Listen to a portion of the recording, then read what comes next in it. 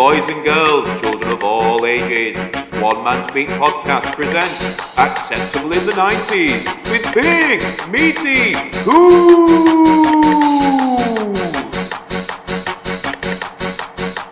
Now is the time. It's another pay-per-view Sunday, folks, and WCW invite us to step inside the most unforgiving steel structure of their creation. This is War Games. Big Meaty Cool welcomes you to pull up a seat and a beverage of your choice and join me in a review of the inaugural Fall Brawl from 1993. And my chosen beverage for the day is from Beavertown as we jump across to Big Meaty Cool's craft beer review. And this is for my beer heads. I don't particularly know about you, but I've been seeing an awful lot of craft lagers as of late. And they all seem to taste the same. They all seem to be so near and yet so far. But they're mostly dry, usually better warm than they are cold. But today I have got a lager from Beavertown from their core range bundle, and this is a 4.4%er by the name of Bones, and it just promises to be a dead good lager. So I've given it a pour about 3 minutes ago, and this is a first for the Beavertown beers here. It's kept its head really well.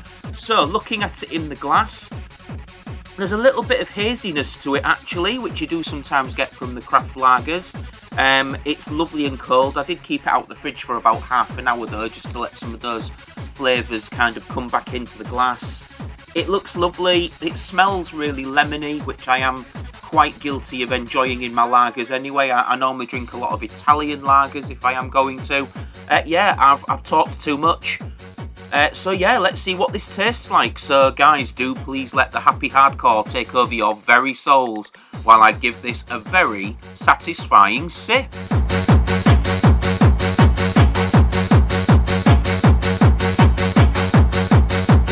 Now is the time. Yeah, that's a hell's alright, but there's nothing wrong with that. This is really nice. I'll be perfectly honest, I'd only actually seen this can on Beavertown's website. I wish I could get that in the shops around here more often. I'll be very honest, that's really nice. The lemony flavours do poke through, especially on the back of the throat after you've swallowed it. It's lovely and dry, which I like. There's a slight sweetness there as well, maybe just to cancel out a bit of the bitterness from the lemon. You can really taste, hops in there, a bit of barley no doubt as well.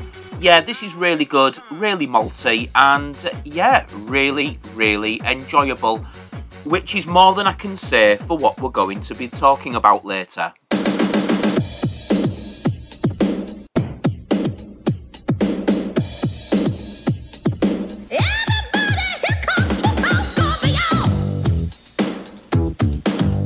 And that's another Beavertown down from the core range bundle, and I'm greatly enjoying these little cans of joy. But was there any joy in the news on pay-per-view day? Let's find out as we check out all the happenings on this day in history on Sunday, September the 19th, 1993. The 45th Annual Emmy Awards were held on this day, with the big winners being the sitcom Seinfeld, whose fourth season took the Primetime Emmy Award for Best Comedy Series, and drama series Picket Fences beat the king of US dramas at the time, Northern Exposure, to take home the Emmy for Outstanding Drama Series. And talking of Northern Exposure, this year would see them take the dubious honour of biggest shutout of all time, having failed to win any of their 11 major nominations. In sports, San Diego Chargers kicker John Carney boot 6 field goals in an 18-17 win over the Houston Oilers to set a new NFL record with 29 consecutive field goals made. In music, Mariah Carey's Dream Lover is still at number 1 in the US, while in the UK...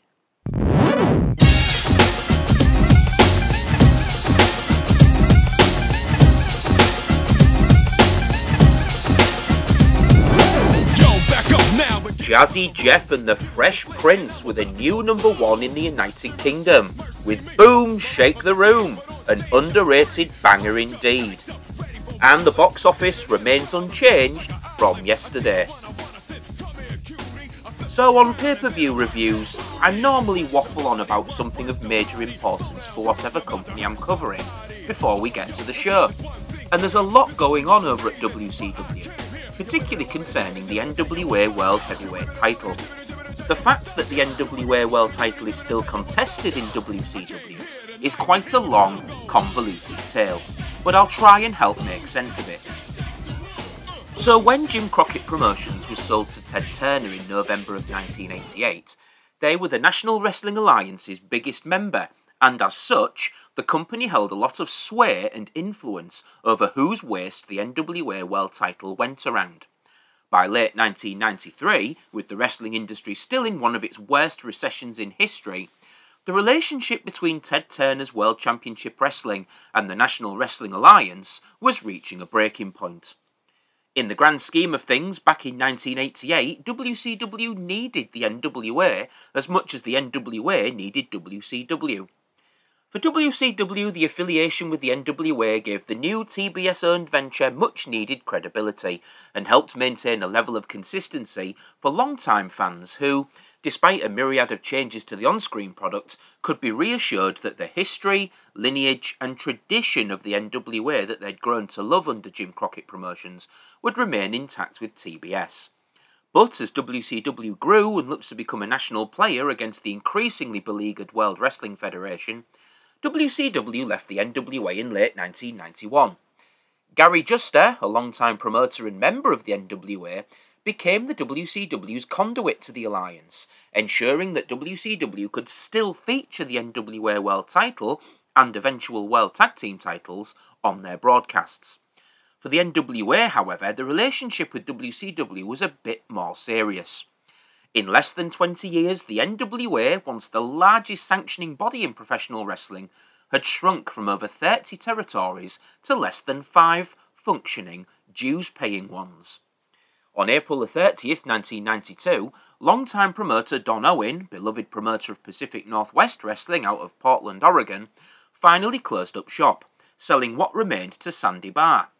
The departure of Don Owen, who was the last of the old-time promoters, marked an end of an era for the NWA, and 16 months later, in August of 1993, WCW was one of only 3 viable NWA affiliates.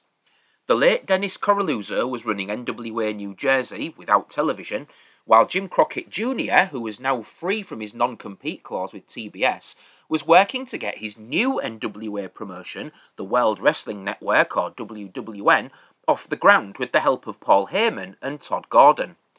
Gordon was the founder of Eastern Championship Wrestling, and Paul Heyman was working with him and Crockett to book and tape the new WWN promotion, which was to be filmed in high definition and broadcast over the internet of all things in 1993.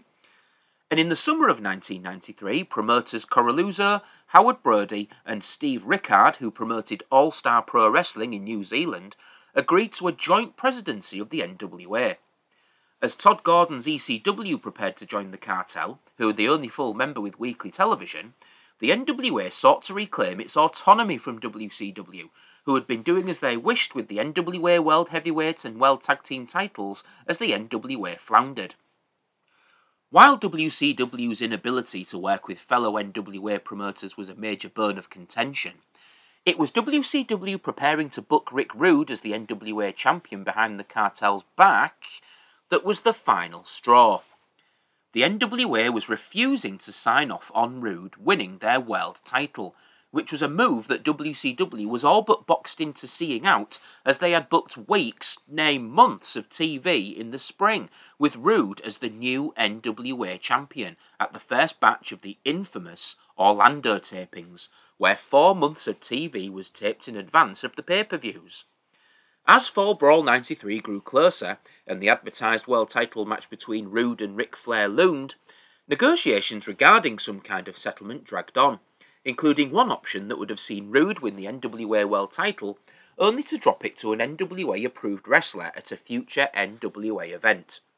WCW's new executive producer, Eric Bischoff, wasn't worried about losing the NWA name, and wasn't interested in appeasing the cartel. Realising that the NWA needed WCW far more than WCW needed the cartel now. And for WCW to grow, Bischoff knew that the promotion had to cast off regional shackles and push to create a new national identity.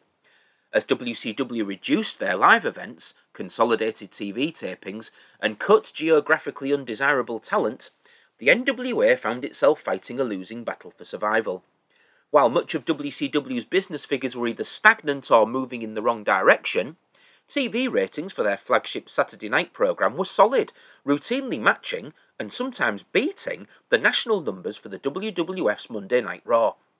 Though wrestling was in the midst of a serious slump, one largely brought on by the actions of those at the top, there were glimmers of hope for World Championship Wrestling as the autumn of 1993 grew closer. Gary Juster had done a remarkable job in maintaining a relationship between both companies, but that relationship would break down completely on September the 1st of 1993, when Juster's NWA membership expired. Coupled with WCW's refusal to allow the NWA World Champion to wrestle on member-affiliated cards, the National Wrestling Alliance made the decision to officially strip Ric Flair of the NWA World Heavyweight title. WCW, however, continued to use the NW name on their television programming leading up to the Fall Brawl event. Thus, on September the 13th, 1993, the NWA filed suit to stop WCW from using the names NWA and Big Gold Belt. Days later, a contract from October 1992 between then Executive Vice President of WCW Bill Watts and then NWA President Seiji Sakaguchi was discovered. The contract outlined the sale of the Big Gold Belt to WCW while maintaining the NWA cartel's control over the NWA brand itself. Therefore, on September the 16th, 1993, District Judge Richard Voorhees ruled that WCW was legally allowed to keep the Big Gold Belt, but was forbidden from using the NWA name in any way, shape or form in association with the belt at Fall Brawl or at any time moving forward. The NWA in return was forced to repay the mandatory $25,000 deposit plus interest that WCW paid for use of the NWA's world title. The Big Gold Belt would go on to be renamed the WCW International Heavyweight Championship and become the company's secondary world title, effective as of this pay-per-view. But the NWA world title drama wasn't the only notable news in WCW. After years of lagging far behind the WWF as the distant and default number 2 promotion, WCW was continuing to make moves to close the gap.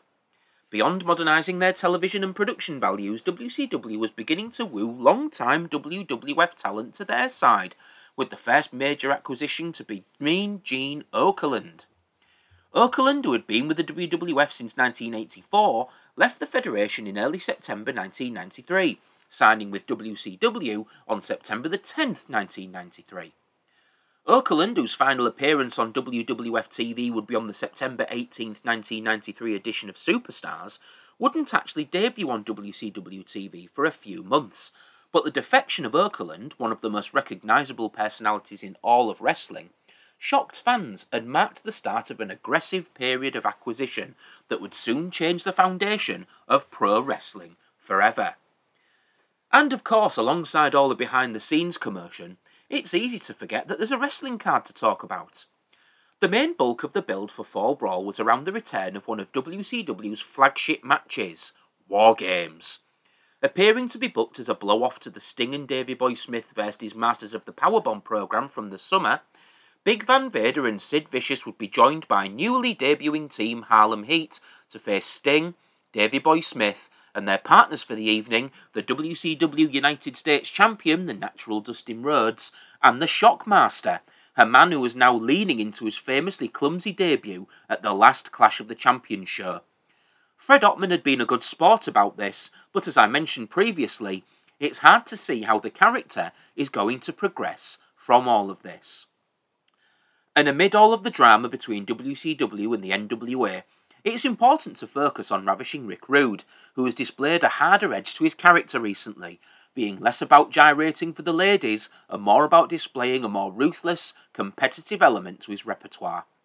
In targeting Ric Flair on TV in such brutal fashion by delivering a rude awakening on August 28, 1993, when he was a guest on Flair for the Gold, he jumped right to the top of WCW's contenders list for the big gold belt.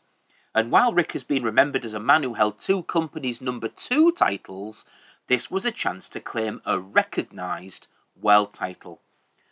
Fall Brawl would also mark the in-ring return of Cactus Jack, who had been seen on TV in the legendarily interminable Lost in Cleveland vignettes, claiming to have suffered amnesia following a powerbomb from Vader. After spending weeks on television taunting Harley Race, the man from Truth or Consequences New Mexico will step in the ring to face Race's latest charge, Worcester's hardest man, Yoshi Kwan.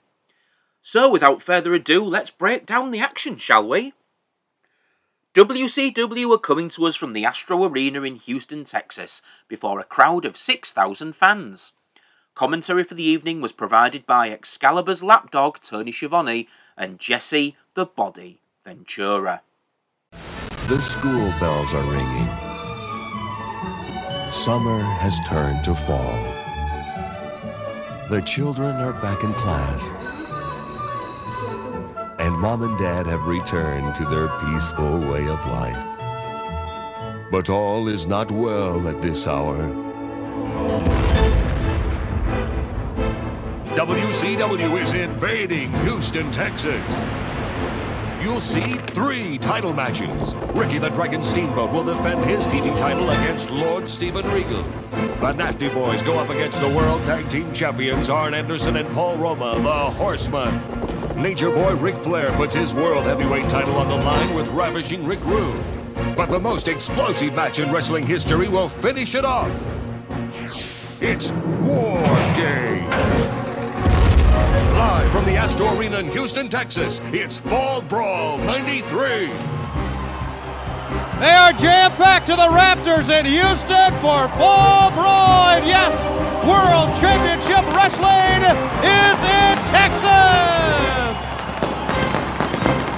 Tony Schiavone along with Jesse the Body Ventura. As you take a look at our crowd, Jesse, welcome to the state of Texas. Well, I'll tell you what, Tony Schiavone, I'm pumped up.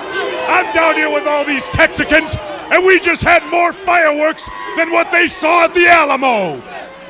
You hear the chant of Houston, a capacity crowd on hand, a fever pitch, as we said this weekend on our television programs. This is the most dangerous day in World Championship Wrestling, War Games, the match beyond. I'll tell you, I'm dressed for war, Tony. This is combat gear, and I'm ready for combat. Let's get it on. Let's go to Eric Bischoff. Eric? All right, thanks, Tony and Jesse. And in addition to War Games, the match beyond, we've got 3 world title matches. Without any further delay, let's go to the man who made the Rumble famous, Michael Buffer. And for those of you who have been watching along, this is one of WCW's more odder opening videos. It was something different, but it largely felt out of place too, which sounds ominous going into this event.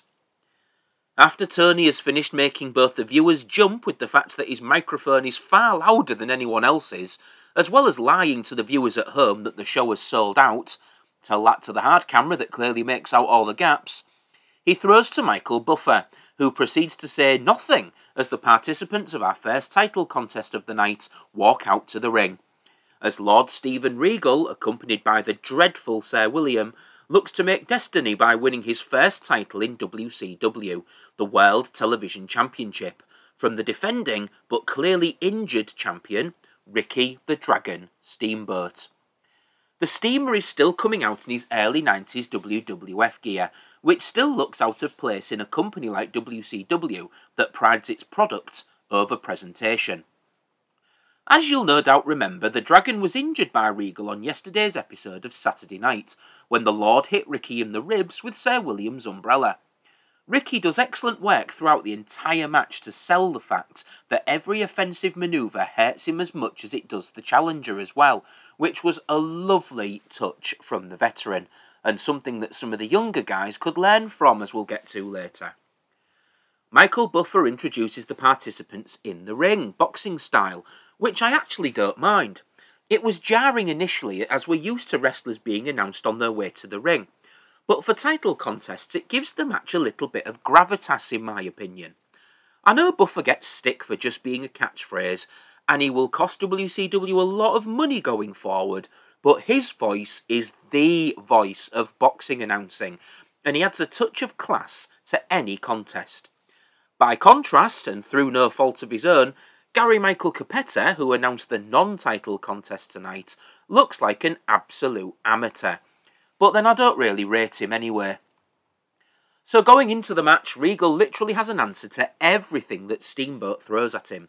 Steamboat immediately jumps Regal after the bell, but Regal attacks his ribs. Ricky answers by sending Regal out to the ramp and then back inside for a flying chop, but his ribs hurt too much. The two fight back and forth until Steamboat takes control with some arm work and even lures Regal in by playing possum on the mat. Steamboat maintains the advantage with a crossbody and short arm scissors. Regal tries to lift him out though with an impressive display of power, but Ricky takes him back to the mat. However, Regal attacks the ribs again and hits a somersault senton, before stopping a couple of comeback attempts and locks Steamboat in both a Canadian backbreaker and a surfboard stretch. Steamboat's ribs keep stopping him from taking any kind of control until he reverses a tombstone piledriver, leading into multiple pin attempts with an O'Connor roll and a crossbody, but he hurts his ribs again. The finish comes when Regal throws Steamboat over the ropes, with Steamboat attempting to skin the cat, but Sir William uses a referee distraction to hit him with an umbrella, before Regal applies a German suplex for the win in 17 minutes and 5 seconds. And while this match was devoid of any real excitement, the story being told was excellent, with Steamboat continuously fighting from behind due to his injury, attempting to hold back a man who had the upper hand from beginning to end. The commentary, particularly from Ventura, was excellent as well, with the body offering some excellent analysis and pointing out the changing dynamic of the match as Ricky's ribs continued to bother him. Sir William was even useful for a change. Plus I'm English, so explicit bias means that Regal was the deserving victor here. The finish made perfect sense for the old school heel act of Regal as well. This match was an excellent way to kick things off. The Nasty Boys then appear at ringside next to join that Ken doll lookalike Eric Bischoff for an interview. Alright, thanks guys, and as you can see, I'm here with undoubtedly two of the nastiest men in this sport. Personification of the word nasty. What's the big secret? You've been talking about it for weeks. Share it with us. Well, in a couple of seconds away, the clock's ticking down for 2 of the 4 horsemen. We got a big secret sitting right at the end of Nasty Street. You gotta walk that street to Nastyville and survive and face the biggest secret the Nasty Boys have ever unleashed. Tell them, Mobs. Not only, Bischoff, do we have a big surprise, but right now, the Nasty Boys will tell you how we're gonna finish the Horsemen. A bulldog off the top rope. 1, 2, 3, and you're looking at the new World Tag Team Champions, baby! Nasty and perhaps overconfident. World Tag Team titles on the line, the Nasty Boys taking on Arn Anderson and Paul Roma. That coming your way later on. Let's get down to the ring. And I wonder what the secret is going to be tonight, and how it affects the Horsemen. It was also good of Brian Knobbs to give away the finish as well. One less scoop for Dave Meltzer. Also, where's Missy Hyatt? She and Eric are normally joined at the hip. Well, the amazing start to the show soon starts to feel like it was a million years ago, as the world's largest Chris Jericho impersonator, Big Sky, accompanied by his 90s James Hetfield Tash, has the unenviable task of making Charlie Norris look less awful. The fans seem to love Charlie Norris here, who waddles out looking like he's been on the beer since Thursday. I was completely baffled by the positive response he got as well. I mean, have these people seen his matches? Anyway, a sizable section of the audience get into the "we want flair" and boring chants almost immediately, as these two lumbering ponces do their worst. Weak arm bars, boring clubbing blows, Charlie Norris's sloppy footwork and terrible war dance hulk-up. Oh, this match had it all, and more. The obligatory Norris Red Indian chops and a bicycle kick win the match for him in 4 minutes and 34 seconds, as the fans cheered the fact that the torture was over. But this match felt a lot longer. But this was 4 minutes of my life that I have wasted. shite. 2 more title matches still to come in this program. War Games, the match beyond, and we've had some great action. A new television champion already, and we're off to a running start at Fall Brawl, Jess. Well, I'll tell you, we're 1 for 1 with title changes. We could end up with 3 new champions before this night in Houston's over. You're exactly right. Also an added match coming up next. 2 Cold Scorpio, Marcus Bagwell against the Equalizer, Mr. Wonderful Paul Orndorff. But let's go to a very special man, our broadcast colleague we've known for many months now, Scott Dunlap, with this special interview. Who? Thank you, Tony and Jesse. With me now is the British Bulldog, Davey Boy Smith, one of the participants in War Games. And British Bulldog, tonight, you're in the War Games. You got the quickness of Harlem Heat, the power of Vader, and Big Sid Vicious. Your comments. Well, you know, Scott, Vader is very strong and very tough. Sid Vicious is very quick. And Harlem Heat is very sneaky. But the British Bulldog, they've got the power to watch out for him. Then you've got the natural Dustin Rhodes. Then you've got the speed of Sting. And now we've got the big Shockmaster, all 400 plus pounds. We're not going to quit. We're not going to surrender. We're going to see who is the champion at War Games. Let's go back to the ring and the irrepressible Gary Michael Capella. Oh, I bloody love Scott Dunlap. His Twitter profile is amazing, and I loved that WCW gave this lad a platform.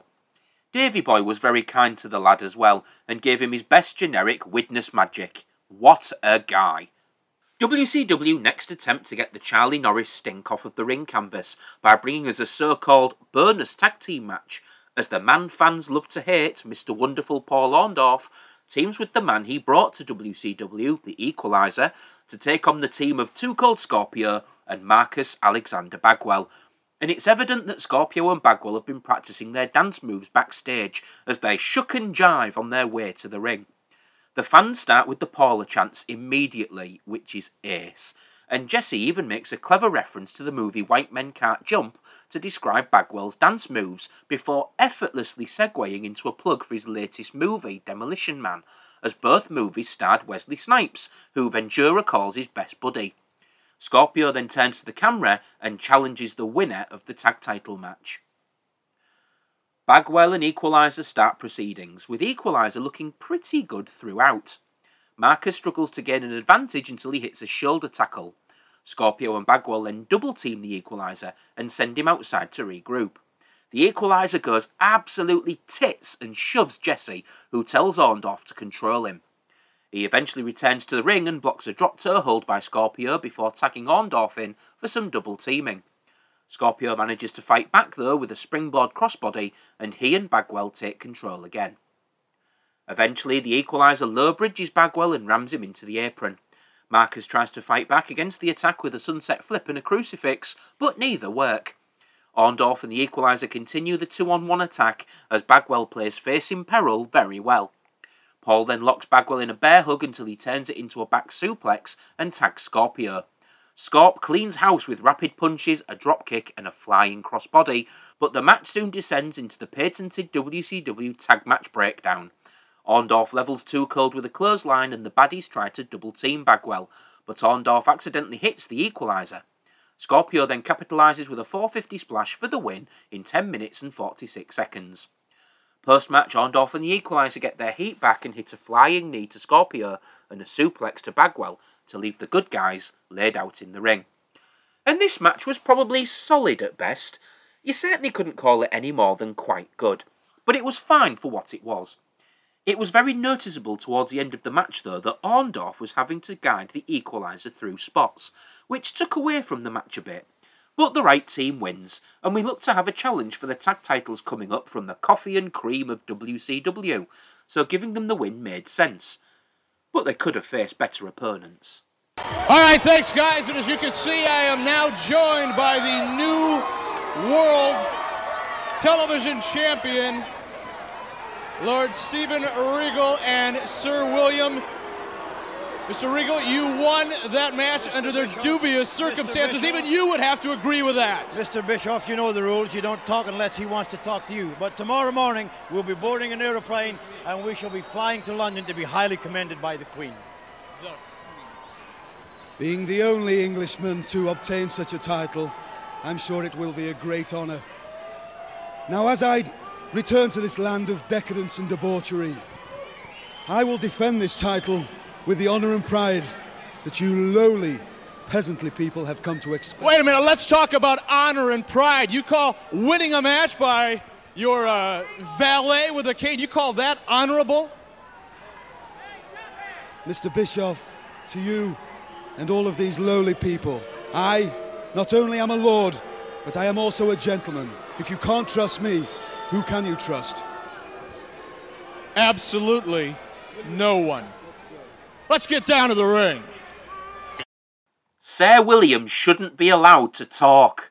The minute he opens his Memphis mouth, the mystique of the quaint English gentleman goes away. Regal can already talk for himself. He doesn't need this loser. Get rid. Regal understands the gimmick and character perfectly, while Bill Dundee is just bringing this act down. But one man in WCW who doesn't bring the mood down is hot newcomer Ice Train, as the jacked-up human embodiment of Thomas the Tank Engine chugga chugga choo choo chooses Shanghai Pierce for his next victim. But it's no 60-second squash here. There's some shoving and grappling to start before Pierce complains to the referee of hair pulling. Ice Train delivers a shoulder block with authority and we get a test of strength, which Pierce uses to reel Train in for a kick, and Tex Slazenger trips Ice Train at ringside, leaving him open for a barrage of kicks and elbows from Pierce. Pierce then attempts to suplex Ice Train, who reverses the hold and lands a backdrop. Pierce manages to get Ice Train with a thumb in the eye, before he and Tex attempt to use the bull rope on Train, who impressively runs right through it to rock the Texicans, before Ice Train wins with the power slam in 3 minutes and 24 seconds. And I liked this match for what it was, as I like Ice Train, but we've now had 3 worldwide caliber matches on this pay-per-view, though this one has probably been the best of the 3 so far. It's probably an indictment of all the star power being in 2 matches on this card, but the fans at least were vocal and got involved. But they would have a nice long rest in our next match, as the Nasty Boys challenged 2/3 of the 3 Horsemen, the WCW World Tag Team Champions, the Enforcer Arn Anderson, and Pretty Paul Roma. And just listen to Jesse Ventura being excellent pre-match. And of course, our next pay-per-view in World Championship Wrestling will be October 24th. That's a Sunday night at 7 o'clock. It's Halloween Havoc. And you got to hang out with me on Halloween? Well, yeah. I've been hanging out with you for a couple of years now, so why not?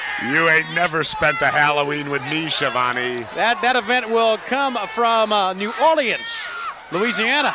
Halloween Havoc this year on the Sunday. French Quarter, you and I, New Orleans, Halloween. I'll just hang out with you the day of the matches. How does that sound? 2 of us will go in and only 1 of us will return, Tony, and it won't be you. In just a few moments, 2 teams will go in. 1 will return the World Tag Team Champions, the Nasty Boys, against a team of Paul Roma and Arn Anderson, the Horsemen, who became World Tag Team Champions on the 18th of August. A World Tag Team Championship that many people say, you being the most vocal, that was tainted because of an injury to Flying Brian. Absolutely, it was tainted. The Hollywood Blondes, the 2 Hollywood Blondes never lost the title. They had to substitute Lord Steven. You don't turn away from me when I'm talking and I'm doing my analyzing. You pay attention. They were robbed, but we'll find out tonight who will win between the Horsemen and the Nasty Boys. The Nasty Boys have a surprise. We're ready to go for the World Tag Team title. Don't ever turn away from me again and get interested in women at ringside. And I admit it, the man's growing on me. Having beaten what was essentially a makeshift team to win the tag titles, the Horseman tandem have been largely ignored on TV, so they need a good showing here against an established team poached from the WWF. Michael Buffer does the big match intro again, and we're off to the races. We've also found out where Missy Hyatt has been tonight, as she's revealed to be the manager of the Nasties.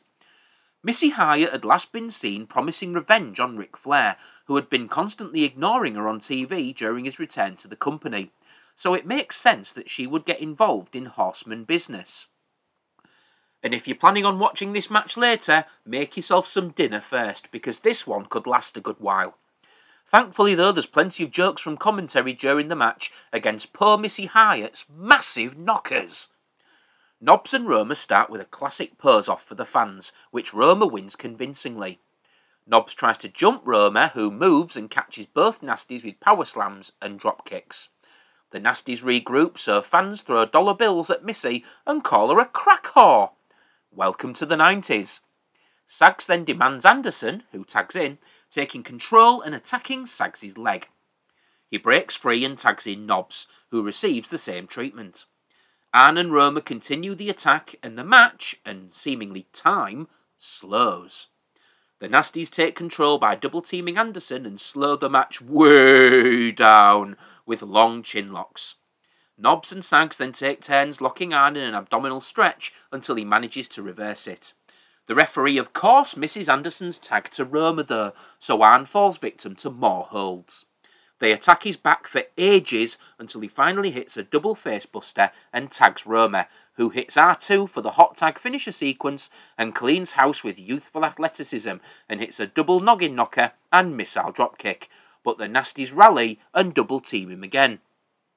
But of course we know the finish, and Sags goes up top to deliver the Doomsday Bulldog off Knobbs' shoulders. But do the heck! Arn shoves Sags into the ring and hits a picture-perfect spine buster. Roma follows up with a flying splash, but the referee is distracted, as is customary for the traditional WCW tag match breakdown. Sags takes the opportunity to hit Roma with a flying axe handle, and Knobbs covers for the win in 23 minutes and 58 seconds. And let me tell you, this match felt every bit of its length, in a bad way. The fundamentals for a good tag match are here. The Nasties are natural and excellent heels, Hyatt as a heel manager works, and Anderson allows himself to absorb the punishment so that Roma can get the shine from the fans when he gets the hot tag. But whoever gave this match this amount of time wants drowning in a bath. These two didn't click in this sort of match either. The Nasties will have long matches still in their WCW careers, spoiler alert, but there will be entertaining brawls that suit these two better. I'm also biased towards the Horsemen, but it was too soon to take the belts off them. But they had to lose them tonight because, as you may guess, Eric Bischoff, in his infinite wisdom, had recorded 4 months' worth of TV in Florida, showing the Nasties as tag champions, so an audible simply couldn't be called. This was one of the matches I was looking forward to as well, and it ended up being watchable at best. The callback to Missy Hyatt having an issue with Flair and his pals was great though, and she suits the dynamic of the Nasty Boys well, so I'm prepared to see how this goes. Also, a gold star goes to the fans that chanted Porky Pig whenever Brian Knobbs was in the ring. You'll love to see it. Missy Hyatt, you were a surprise to all when you came out with the Nasty Boys. How much difference did you make in them winning this title? It doesn't make a matter if I make a difference or not. Because you know what? My Nasty Boys are the World Tag Team Champions, and I told Ric Flair I'd get you back. That's what I did, Ric Flair. And Four Horsemen, you're good. We won. Jesse the Body, we said we were going to do it, and we did it. The Four Horsemen are dead via the Nasty Boys. Yo, the sweet smell of victory. We said we were going to be the champs and wear the gold. Now this is the reign of the Nasty Boys. Well, there you got it, everyone. The Nasty Boys promised they'd win it with the help of Missy Hyatt. They did it. Now let's go to this special of Cactus Jack. Say what you will about these boys, but they can cut a classic old school promo like nobody's business. Wonderful stuff. Right then, for the benefit of those of you who have forgotten a lot of the long-winded Cactus Jack babyface journey, WCW provide a handy, bite-sized recap that makes it all make sense.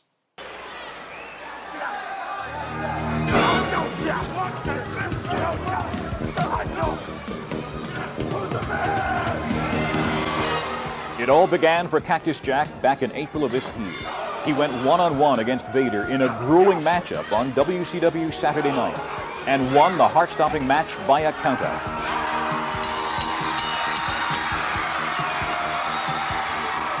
An irate Vader immediately demanded a return bout for the next week. The match was set. However, prior to the match, Cactus, during the interview, discussed his emotions and his mysterious bag. The match was nothing less than a war. It ended with Race and Vader attempting to end Jack's career. Cactus Jack didn't move after that powerbomb on the floor. A shocked television audience watched on as he was taken to a hospital, and his precious bag was removed. Weeks passed with no definite word on his condition. WCW then dispatched reporter Catherine White for updates. She found the assignment tougher than anticipated. Cactus was not at the hospital, nor was he at home. Then, based on a clue, Catherine White headed to the streets of Cleveland, where, after encountering many problems, she finally located Cactus Jack. He was living with the homeless in Cleveland and apparently suffering from amnesia. Jack, Cactus Jack. Why do you call me by that name? Oh, I see, Swampy. He told you my name was Jack, but I'm just a simple sailor with no name. I'm afraid Swampy's a bit adrift, too much shore leave. She attempted many times to jog his memory, even brought his family to Cleveland, but all attempts were futile. I'm sorry, but I don't know you. I wish I did. Jack, this is your son. This is your child to be. Jack, I'm your wife. Catherine White, after that last emotional encounter, gave up. And WCW fans figured they would never see Cactus Jack again. However, something began to happen. Race admitted to taking the bag and viewed it as a symbol of the end of Cactus Jack. At the same time, Race started receiving many packages. Was it a prank or was it really Cactus Jack? No one was sure. But on August 18th, 4 months after he was carried away to a hospital, Cactus Jack made a shocking return to the ring during the Vader-Davey Boy World Title match.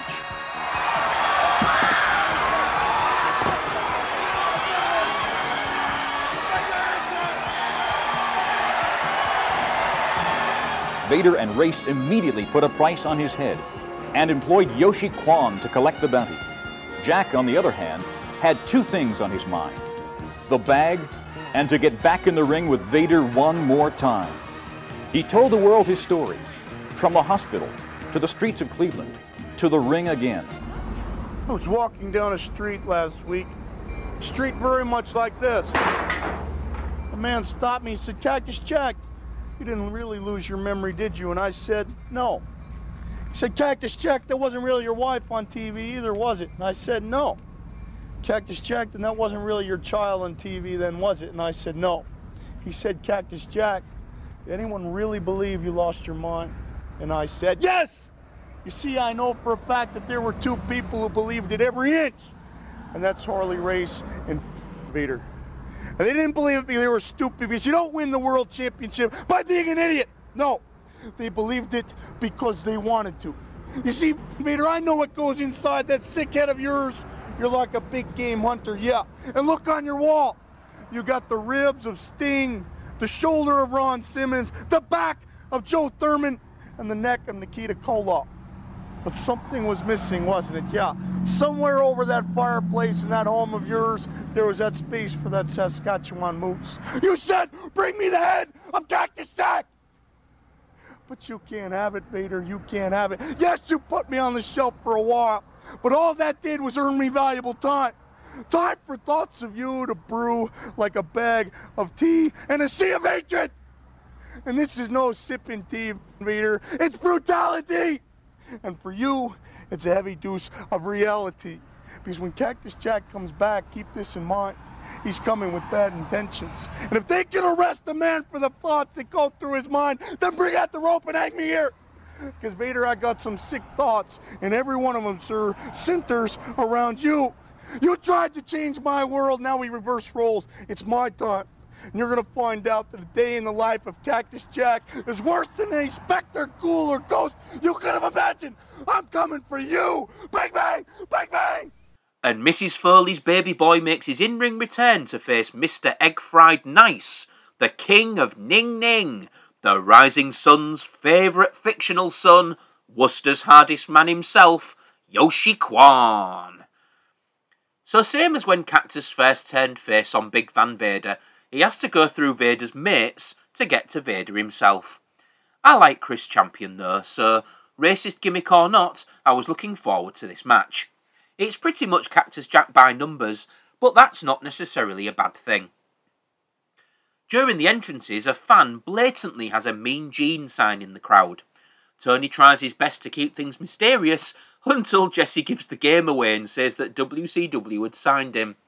Nice one, Jess, you were doing so well tonight. But Jack immediately attacks Harley Race and Quan tries to jump him, but Jack takes him to the mat before landing a headbutt and a running knee attack on the ropes before both men tumble outside on a Cactus clothesline. Cactus then goes after Race again, but this time Quan successfully intercepts him. They fight to the ramp and Quan hits an enziguri and falling headbutt. Both men then head to the second ring where Quan hits palm thrusts and a wheel kick. He even goes for a crane kick as Harley Race Mr. Miyagi's it up a treat. But Jack blocks it and rakes Quan's eyes across the ropes. He then hits an inverted atomic drop that rocks Quan. Race trips Jack when he hits the ropes though and holds Jack for Quan, but Cactus avoids the attack and hits a double-arm DDT for the win in 3 minutes and 38 seconds. Post-match, Jack attacks Harley and suplexes him into the ring before grabbing the leather bag. He then turns to the camera and tells Vader he's next at Halloween Havoc, followed by a bang bang for the camera. And, okay, it wasn't good, but it was short, mercifully.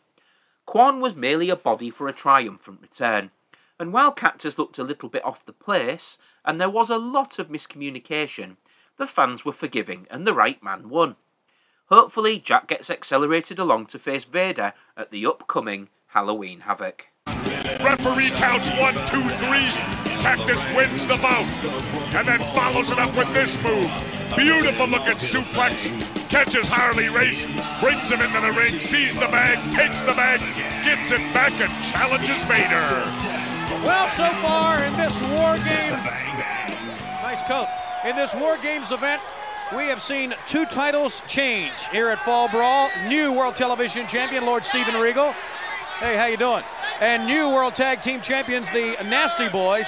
And we still have the world title on the line between Ric Flair and Ravishing Rick Rude. It all started between these two on a set of a Flair for the Gold. When Ravishing Rick Rude was very, very irate about Fifi, I guess, snubbing him. Look at this. Rude laying one on her. And then he got his, didn't he? That, sweetheart. There's more where that came from. You coming with me now? Yeah. But that was just the beginning. Because later in a Flair for the Gold, Flair got it from behind the belts and got the Rude Awakening that we will see. I guess you got your answer. Sorry. Hey, next week. You okay, baby? You gotta understand things like that happen. Next week, we go again. A Flair for the... You okay, honey? Huh? You all right? Next week, we go again. Look at this. The Nature Boy Ric Flair getting submarined by Ravishing Rick Rude. Spins him around. Wham! Rude Awakening. And that's how you get a title shot, Tony. You're a gold digger, and Flair has the belt. Well, that was all in the past. This is now. The title is on the line. Ravishing Rick Rude did not win the U.S. title, but he has his focus set on his first world title ever as we go back to the ring. And the first of our 2 main events is up next as the newly christened WCW International Heavyweight Championship is on the line, as Ravishing Rick Rude looks to take the belt from the champion, the Nature Boy Ric Flair. Both Tony Schiavone and Michael Buffer lie to the fans and state that this is Rick Rude's first ever opportunity at a world title, which is bollocks, as he challenged the Ultimate Warrior at SummerSlam 1990, so suck on that. Nerds win. Buffer says that Flair would like to say a few words before the match, but Rude snatches the mic instead. Rude taunts Rick and holds up a painting of a beaten and bruised Nature Boy. He then reveals his airbrushed tights with Fifi's picture on them. Both men trade headlocks and wristlocks before Rude misses a flying fist drop. Flair uses the opening to quickly grab a figure 4, but Rude makes it to the ropes. They fight in and out of the ring, but Rude is distracted by Fifi and Flair hits a flying axe handle. Flair then decides that things are getting way too exciting and works Rude's arm for a long time. He cuts off Rude's comeback attempts and eventually both men go over the ropes on a crossbody. Rude attacks Flair on the floor and suplexes him into the ring before attacking Flair's back and neck for ages. Flair attempts to fight back until Rude press slams him onto the ropes and sends him to the floor with a Flair flip. Rude then gets his own back and locks Flair in a long bear hug until Rick goes for the eyes. Rude answers with a cheap shot and some flying axe handles, but Flair eventually punches him on another attempt. Both men trade suplexes and a DDT before Flair blocks a Rude awakening and hits the move himself. Rude gets a foot on the ropes though and rolls up Flair on a figure 4 attempt, but Flair answers with another flying axe handle. Rude responds to Flair going for a third axe handle with a flying fist drop before throwing Flair to the floor. He then taunts Fifi and she slaps him, so he kisses her again. An angry Flair returns and locks Rude in a figure 4, but the referee is still distracted by Fifi. Rude uses the opening to grab some brass knuckles from his tights and knocks out Flair for the win in 30 minutes and 47 seconds. And I hate to say this, but I could literally feel myself aging as every minute ticked by. There's the makings of a really good match here between two workers that I'm a massive fan of, but there was something really off about this match, which is just disappointing. For a start, the match is about 10 minutes too long, and a hot opening and great finishing sequence is spoiled by a really slow, poorly paced middle. It was rumoured that the two Ricks didn't get on behind the scenes, which contributed to the match that we got, as neither man looked to be cooperating with each other. And what should have been a hot, hard-hitting match became 31 minutes of Rest Hold City.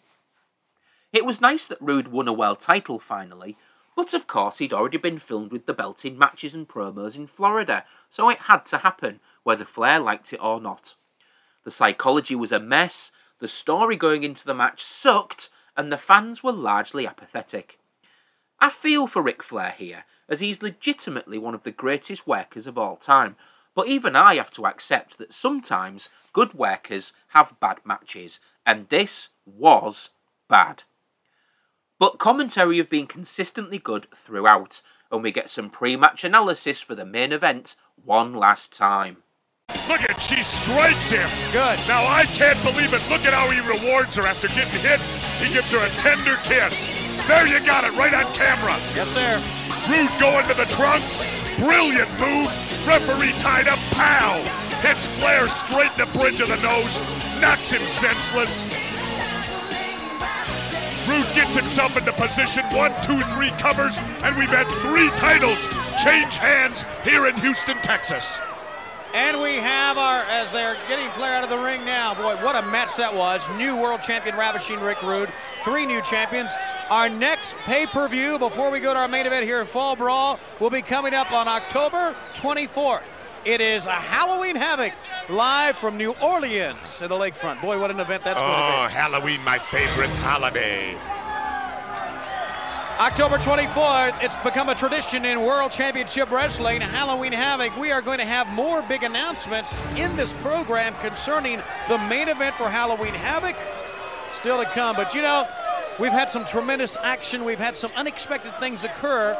But since 1987, one of the most expected things in WCW has been War Games, the match beyond. Expected because they know, fans do, they're in for a fight. They're in for a fight, and the wrestlers know, Tony, they're in for pain and suffering. Nobody goes into this match, into War Games, not feeling that you're going to come out 100%. You're going to get hurt. Every guy is going to get hurt. In this War Games, Jesse, we've had so many veterans go through War Games and go through the battles. The Nature Boy, Ric Flair, has been a part of War Games. The American Dream, Dusty Rhodes. Dustin Rhodes, who's in this event, has been part of War Games. But, Jess, as we saw just last night on WCW Saturday Night, Dustin Rhodes was injured. We have to wonder if he's 100% or not. We'll find out as we go to Gary Capetta to start War Games, the match beyond. And with that, it's up to 7 of WCW's elite talent and Fred Ottman to salvage what has been a rough night for WCW, as Sting's superpowers, the man called Sting, Davey Boy Smith, WCW United States Champion the Natural Dustin Rhodes, and the Shockmaster team up to take on Vader's vanquishers, WCW World Heavyweight Champion Big Van Vader and Sid Vicious, collectively known as the Masters of the Powerbomb, teaming up with Kane and Cole, the brothers known as Harlem Heat. Gary Michael Capetta, swept up by his own self-importance, takes an age to explain the rules of a match that wouldn't normally be this difficult to explain. And now, ladies and gentlemen, the event we have all been waiting for. The most brutal battle in all of professional wrestling. It is time for War Games. Very briefly, the rules. War Games consist of 7 periods in all. The first period will last 5 minutes. All remaining periods will last 2 minutes. Each of the 2 teams will send 1 man into the war zone and battle one-on-one for the first period. At the end of the first period, the head referee will flip a coin. The next team winning the coin toss will then send a second man in, thus gaining the advantage of a 2-against-1 situation. At the end of the second period, the disadvantaged team sends a second man into the war zone, thus evening the sides for the third period at 2-against-2. At the conclusion of the third period, the team which won the coin toss sends in its third man, regaining the advantage. The 2 teams alternate during the remaining periods until all 8 men are in. Then the match beyond begins.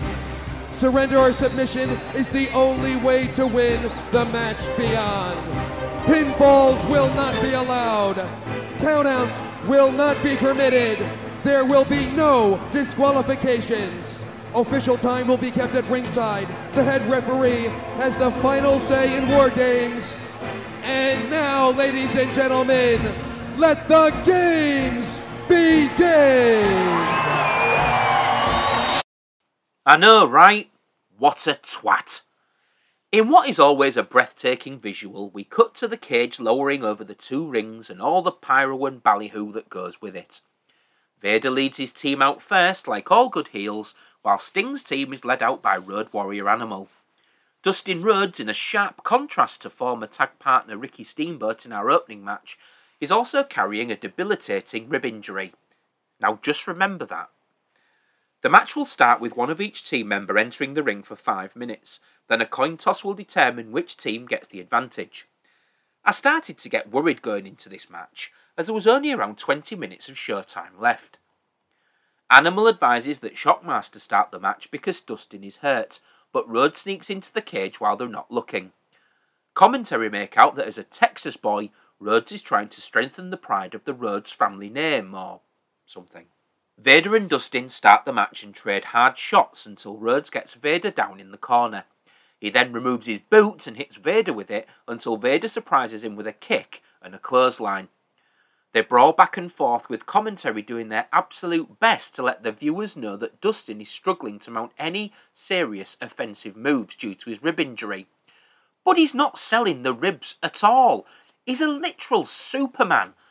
I mean, I can forgive him for being relatively new to the business, but it still looks really iffy. Vader hits a Vader bomb and attacks the ribs, but an unscathed Dustin answers with a DDT and starts using the boot again. But Vader rams Rhodes into the cage. Then the heels win the coin toss and Kane enters the match, and he and Vader double team Dustin and send him into the cage again until he's bleeding. They continue the attack until the round ends and Sting joins them, who cleans house with clotheslines, punches and a stinger splash to Vader, while Rhodes hits Kane with a lariat.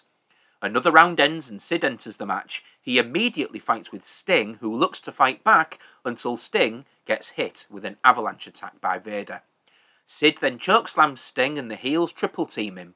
Sting tries to fight back with a facebuster, but the 3-on-1 attack is too much. Sid then forgets how he treated Brian Pillman at Wrestle War 92 as he and the lads press Sting against the ceiling and slam him as Bulldog joins the match. Sid attacks him, but Davey hits a clothesline and power slams Vader. Sting and Davey then press Sid against the ceiling. Sting and Bulldog are doing their absolute best here to make a match happen, with Sting in particular doing enough for 3 men. However, Kane and Vader double-team Bulldog, while Super Dustin whips Sid into the cage, but Sid has to awkwardly jump because he's moving too slowly. Cole joins the match to complete Vader's team and takes a flying leap from one ring to the other, but misses his target. Looked impressive though, and he recovers and joins Vader in double-teaming Rhodes. While on commentary, Jesse and Tony joke about Shockmaster tripping when he enters the match. The final round ends though and Shockmaster joins the fray, but he doesn't trip. In fact, he's not clumsy at all. He's an absolute beast. He attacks every member of the other team and rams Cole into the cage a few times before locking him in a bear hug for the immediate win in a dreadful finish, as the match ends in 16 minutes and 39 seconds, and it literally ended as quickly as the Shockmaster just getting in the ring and bear hugging the first body he finds. And all that star power combined together to produce the absolute worst War Games match of all time. And that's not hyperbole either. Sting seems to be the only guy putting a shift in, while his teammates and opponents go through the motions. Dustin Rhodes in particular is one of the worst offenders, because he can't even make it look like he's carrying an injury, and is carrying on like he's indestructible, making the entire heel team look weak. There is absolutely nothing memorable to speak of in this match, and the finish happens instantly, and nobody cares. It's like WCW wanted to just sweep the Shockmaster thing under the carpet and be done. But commentary do try to salvage something out of the match afterwards. And look at, he just fell again. No. You didn't beat nobody! Look at Vader. Vader! Get back here! Come on back! We demand satisfaction! We're still standing! It was a war like we thought. Give up! I didn't give up! What's going on here? I did not give up! Yeah, he Where's did. the referee? Didn't you see him shake his head? Well, he's claiming he didn't give up, Tony, but I gotta verify with you, yes, he did give up. And who can blame him? I mean, the Shockmaster, probably the most powerful bear hug. I've never seen anybody batter Vader like that. It ain't over! Remove my brother! Sid Vicious, get you in the ring! Next time, we're gonna break somebody in half! Well, War Games, the match beyond is over. Sting, Davey Boy, the Shockmaster, and Dustin Rhodes. We have to be concerned about the condition of Dustin Rhodes on many levels. The match beyond is over, and I rate... I'm sick and tired of this crap! Well, I'm glad they're in that cage, I can tell you that. They're very angry men right now. Well, they're coming out right now. The Colonel's waiting, Harley Race. What a night it's been here in Houston, Tony. The Shockmaster making the difference. The guy can't walk and chew gum at the same time, but he proved he can definitely put a bear hug on. 3 titles changed hands here at Fall Brawl in Houston. War Games, the match beyond, was every bit the fight we thought it would be. Cactus Jack. A triumphant return for him. Beat Yoshi Kwan, got the bag back. He's looking for Vader. There we are, right in the middle of the battleground. And 3 championships change his hand. Lord Steven Regal, the new World Television Champion. New tag team champions, the Nasty Boys, who sprung Missy Hyatt on us. And of course, ravishing Rick Rude now makes the Nature Boy the former champion for 10 times. That's not the end of it, Steve! Davey Boy Dustin! And you big goof, you Shockmaster! Shockmaster was the difference here. No doubt about it. And August 18th, he made quite a debut as he spilled himself into a flare for the gold. And you laughed a lot. Fans, our next event, Halloween Havoc, and we have found out it will be, finally, Cactus Jack getting back at Vader, because it will be spin the wheel, make the deal. Whoa, spin the wheel, make the deal, Vader and Jack. This has been World Championship Wrestling's Fall Brawl. We'll see you next week in all of our programs, and see you on October 24th from New Orleans for Halloween Havoc. And I'm happy to get out of Texas. I'm sure you are. See you, fans. Right, cue the drum and bass, as I've got a lot to say.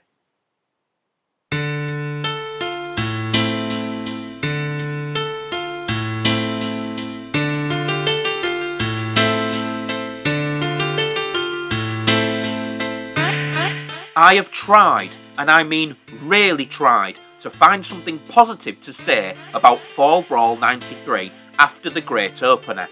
But in all honesty, I just can't. The build to the event was excellent, leaving the fan invested in the outcomes of matches. But once again, WCW in 1993 has promised much and failed to deliver anything.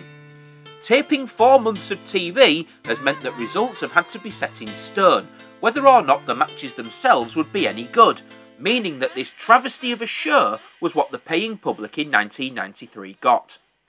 Outside of a solid TV title opener, there's not much to get worked up about here.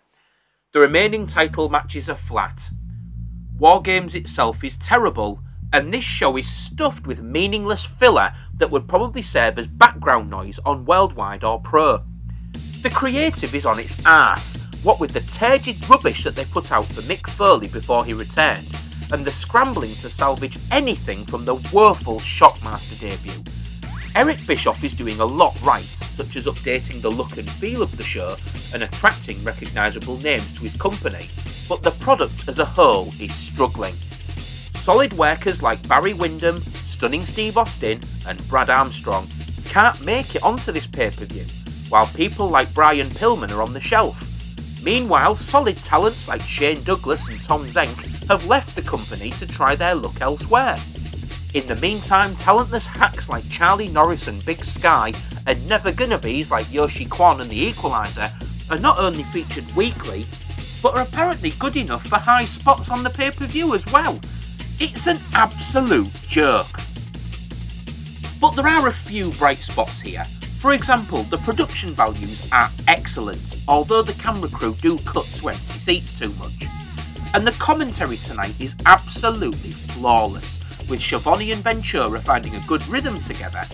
And as I've said a few times now, Steamboat vs Regal is a great opener by 1993 standards. Unfortunately though, the show just careens off a metaphorical cliff from there. Too many filler matches, undeserving workers on the card, and a double main event that failed to deliver can only find me at my most positive, calling this show forgettable at best. You see, here's the thing. Modern wrestling is mired in too much negativity recently. The figurehead of the biggest company in the world has resigned from his position at TKO Group amidst allegations of sex trafficking.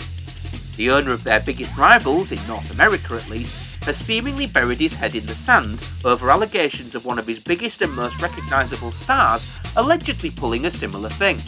And the guy's still on TV, may we add. The speaking out movement has eventually achieved nothing, and I could go on. But I watch wrestling to forget my problems, just for a little bit, and return to a time where I had no worries. And that's why I do a nostalgia podcast, so it's an extra kick in the ball bag when even 90s wrestling drags me down. I'd not watched this show before, and was genuinely looking forward to doing so, but this was a waste of 2 hours and 46 minutes. The only thing I can say here is that Fall Brawl 1993 is one of WCW's worst shows of all time, and certainly isn't worth your precious time. If you haven't seen this show before today, don't bother. Just skip to Halloween Havoc instead. And if you're one of those listeners that watches the shows before I review them, I am deeply sorry for putting you through that, and I hope to make it up to you.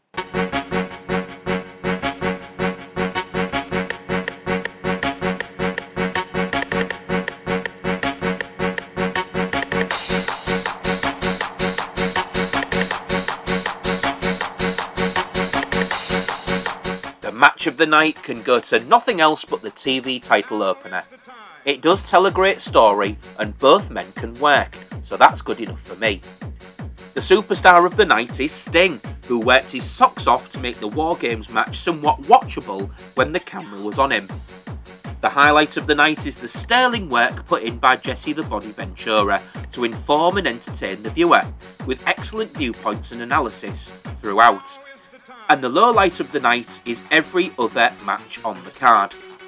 Watch the first half hour if you must, then bleach your eyes and never watch this trek again. And guys, I can only apologise for subjecting you to this tripe. but I promise we have a decent episode of Raw to go over tomorrow. So have your bath before Bullseye, and I'll see you in the morning, ducks. And in the meantime and in between time, stay beefy, meat cider.